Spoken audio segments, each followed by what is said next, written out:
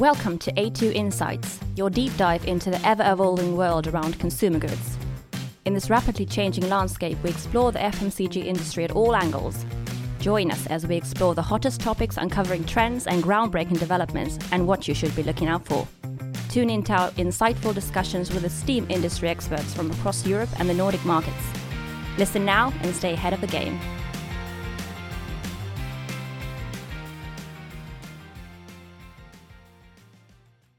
Hi, and welcome to another podcast from A2 Insights. My name is Martin, working with Analyze2, and today I'm sitting here with Sander, or not sitting here, you're actually sitting in the Netherlands.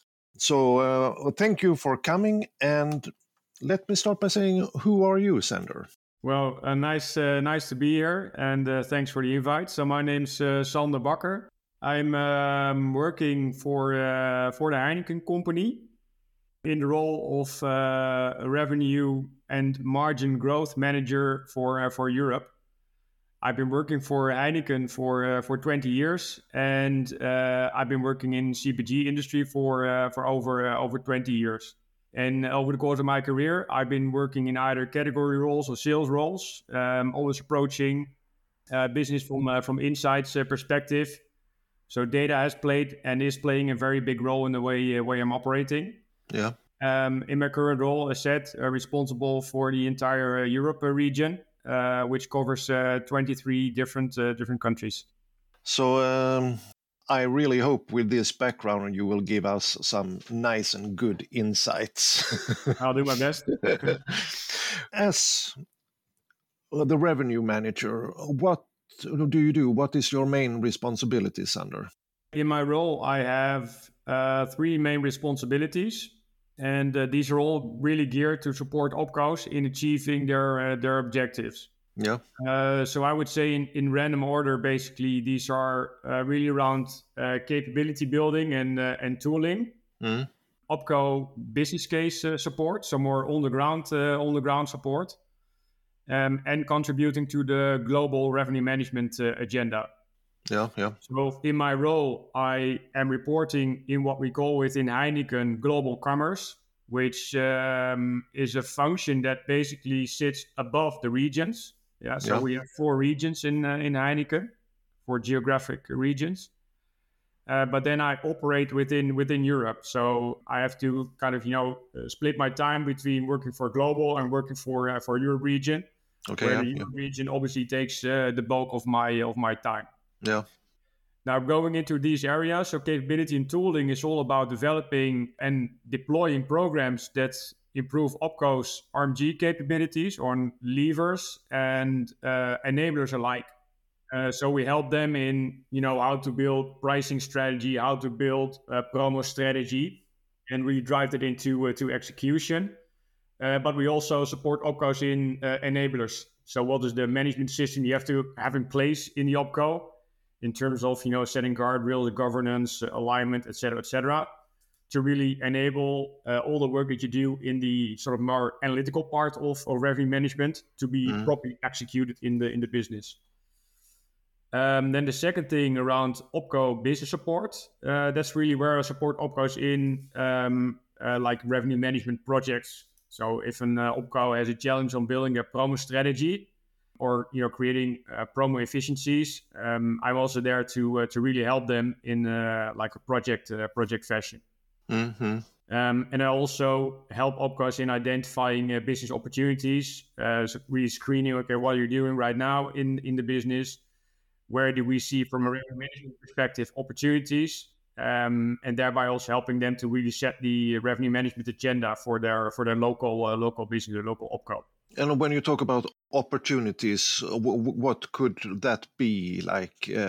Well, it kind of depends. So the way I approach this, so we created this this sort of revenue management deep dive approach within Heineken, and it kind of covers 2 main areas as just described. That's really on the what. So basically all the revenue management levers So we have a screening on what their performance is on, pricing strategy, promo strategy, PPA, mix, discount, and trade terms. And the way we approach that is that we take the Opco commercial strategy, and then we try to assess to what extent their revenue management strategies have a strong connection with their overall commercial strategy, and that already flushes out some opportunities typically.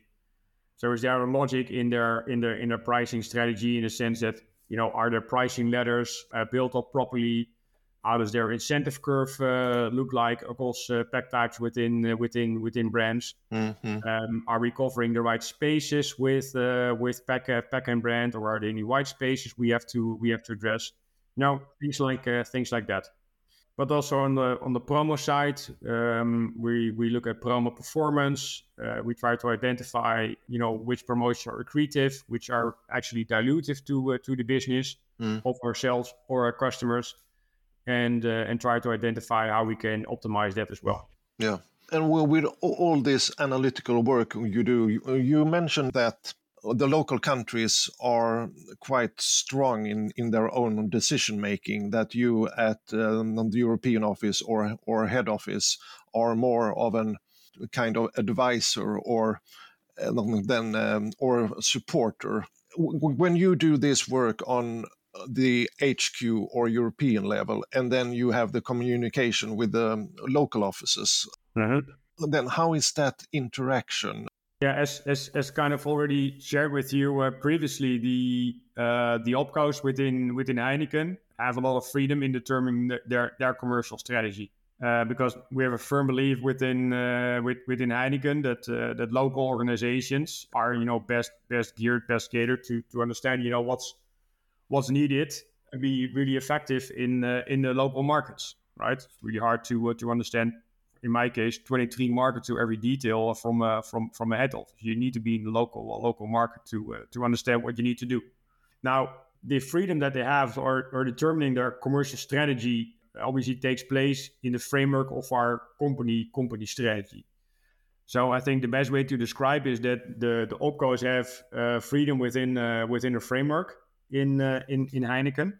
So there is obviously a guidance on where to play, but then on how to win, that's they can fill in that predominantly by themselves. The way we interact, to get to your question, opcos, they or the way it kind of lands on my desk. Opcos, they build their plan, right? So they have their annual plan. And their annual plan is composed out of a number of initiatives they want to deploy. And what I do with opcos is really try to understand, what the initiatives look like, if they are really able to deliver on those initiatives, in the sense that do you have the right capabilities in place? You might need some help in initiatives. I play a role in supporting what we call learn, share, and reapply. I take best practices from markets and share them with other markets, so they have an example on, for example, how to set up PPA and accelerate on their learning curve.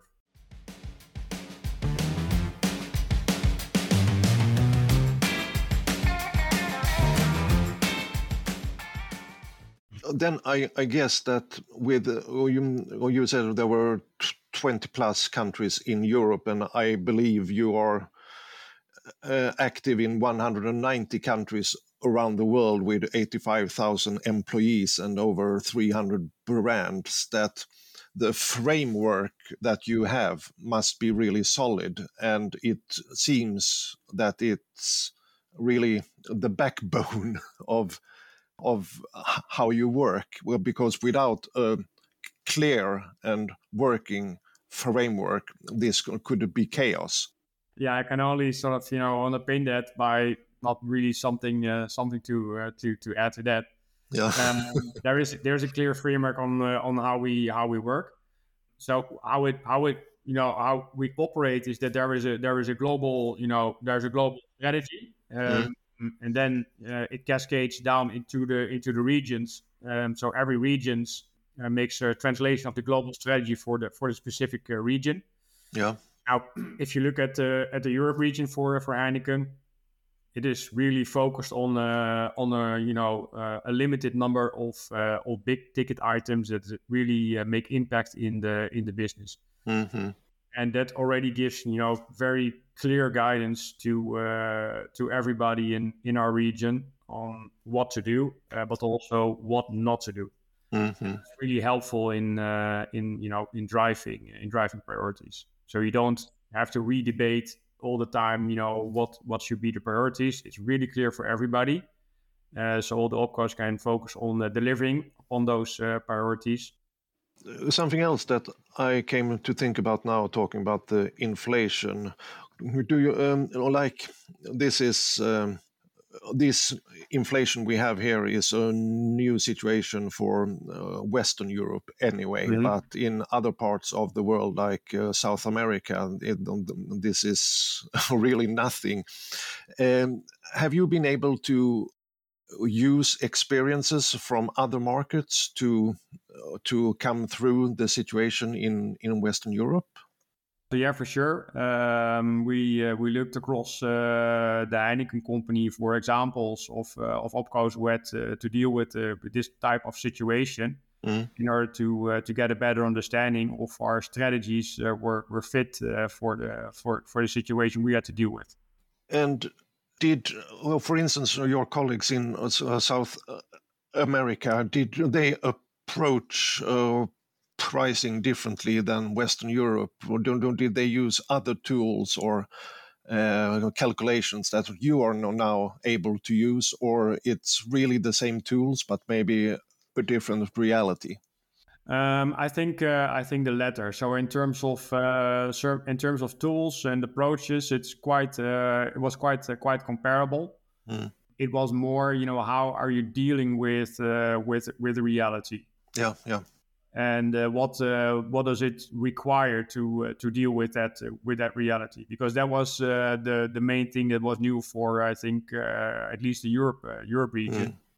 So yeah, that's the big learning we got from them is, what does it require from the organization, from the team, to be really on the ball and make sure that you drive the right solutions also together with your customers. And would you say that we talked before about the local freedom for the local offices? Has the communication between head office and local offices been more intense the last year, you would say?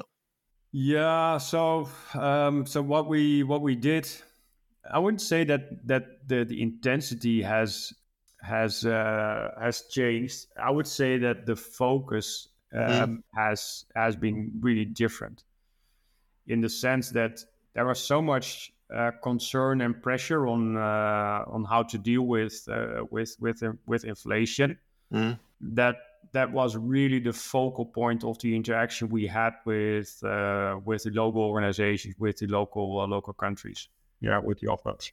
And has the beer industry also, like many other industries, where they see a huge downtrading the last year? Do you see the same, or is it more that the churn of the beer market has increased, or it's basically the same penetration but just lower volumes? Yeah. So what's happening in the beer category at the moment? I would say it's a bit more of an acceleration of a trend that was already going on. So on the one hand, we've experienced a period of high growth in a premium segment of the market, and also of more of the economy side of the market, right? So that trend is continuing. We do see, however, that there is some pressure if you take the lens across Europe. And I must say that there are big differences market by market. But if you take Europe as a whole, that the total volume of the category is decreasing. Now, that might in part be driven still by some recovery effects of the on-trade. So still some people switching from off to on trade, but for sure there is also a price effect that is reflected in the total volumes that are being sold in the beer category.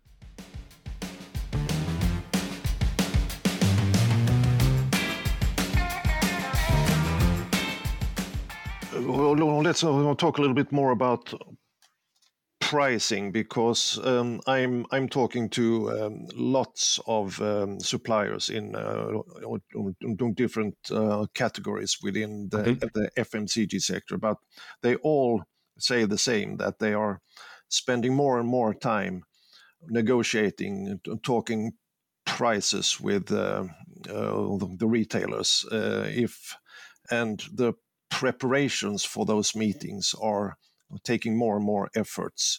Do you feel a similar situation, that it's more and longer talks about pricing due to the inflation now? Yeah, I think. Well, yeah. So yes, those conversations they are intensifying, and the stories that you bring, so the explanation of your strategies and how they will work for the entire profit pool and also for the trade margin of our customers, they really have to be top notch. Yeah. Now, obviously, there is an extra tension on this conversation when you're in a situation of very high inflation. So I think that's part of the reason why this is happening. Mm-hmm. But I also think or believe, and that's my personal belief, that this is happening because obviously over the years the trade has become a lot more proficient also on the data analytics side, right? Mm-hmm. They have really increased their understanding of their shopper also from a data analytics perspective. So I think that's also one of the reasons why supporting sort of evidence that you have for your business plans or your category strategies has to be really solid, right? Mm-hmm. And that might also lead into negotiations being a bit more lengthy. Stakes are higher, competition is super high. It's a game where margins are slim, generally in retail, obviously. So yeah, compiling all those effects leads to it that you really have to know what you're talking about. You have to have a good preparation for your negos. You really have to understand what the interests are of your customer, and 100% every solution you bring to the table should really work for your customers, right? Yeah. Because together you have to grow the value pool. When I talk to the Nordic customers here, I can feel a little bit like the autumn or the second half of last year. It felt a little bit of a chaos. We are not used to this situation, and the retailers didn't really know how to handle the situation. It was a little bit panic, and now, even after only 6 months, it feels like it's stabilizing a little bit. Now you can sit down and reason, but 6 months back it was more like panic situation. Yeah. So yeah, this is specifically one of those areas where opcos themselves have the responsibility how to deal with it. So the way we help them, or the way we support it or approach it. So generally, everything that we do in terms of pricing promo strategy is based or founded in brand strategy. That's also the takeoff point for us. We really have to understand very good what sort of the key objectives are on brand level, what the key drivers for growth are on brand level. And we take that as a fundament of defining pricing strategy, defining promo strategy. Now, to your question, what I can say is that we approach it in a way where we said, okay, first we need to tackle the big, pricing strategy question. Yeah. Which, kind of was a mix between long term, but also responding to what's happening in the environment. Okay. Or in the value chain, you could say. But then we also said, let's not let's not try to overreact if we get in the first figures, because probably what is happening in the market as a whole will have an impact on shopper behavior. So let's be really clear on the metrics that we're going to follow, which will then define the actions we need to take. And would you say that promotions has intensified even more? Yeah, again, varies a lot market by market. I think the biggest question markets have, well, first and foremost, okay, how to properly apply promotion strategy to support your value market share development, right? Yeah. And make sure that you always have a proper offer on available for shoppers. So there were a lot of conversations about what is then the right mechanism you want to you have to play, and that really depends on what is the history that you have available, what are the reference points that you have available in the business. So what really comes into play here is the system and Opco already has in analyzing what they've done in the past, because in the end it's a very good predictor of what will happen in the future. So what we did is we had conversation with Opcos to identify, okay, what is the main sort of driver behind if it took place a decline in the top line, be it penetration, be it frequency, be it weight of purchase, and then based on those drivers, we said, okay, then you should apply different strategies to support that proportion of your sales. Talking about the future, Sander, what will happen the coming years? Not the whole market inflation, I mean, but within pricing strategy, you think? What are the topics or the new trends? Yeah, I think what we will see is that pricing strategies will become increasingly, you could say, surgical. So maybe in a distant past, you could get away with a blanket approach on pricing, but I really feel that time is behind us, and that the state of the business, the market, the level of professionality that we all have require a more surgical approach to pricing. And that you really are able to support your pricing decisions with proper insights. So I think that's a first. So second, I think we will see an increasingly fast adoption of more predictive or prescriptive modeling. Okay, yeah, interesting. Is either on pricing or on promo, because now I think a lot of businesses still rely on descriptive. But given the availability of data and the increasing availability of data, both on the side of suppliers but also on the side of retailers, there is an environment where you can actually start to deploy a predictive and prescriptive modeling, and a number of businesses are already obviously working with that.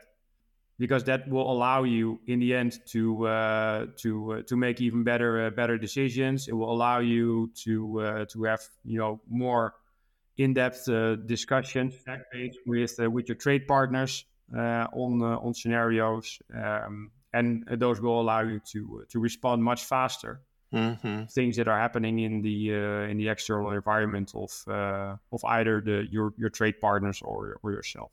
Super, Sander. Thank you so much for those wise words for the future. We will follow up in a couple of years and see what happened. Yeah, let's see. Thank you so much for joining us today. I've learned a lot, and I found it very interesting the way you work within Heineken with the relationship between HQ and the local countries, and especially also interesting with the brand strategy versus the pricing in these challenging times. Yeah, thanks for having me. Thank you for listening to A2 Insights. We hope our expert views left you inspired, and stay tuned for the next episode.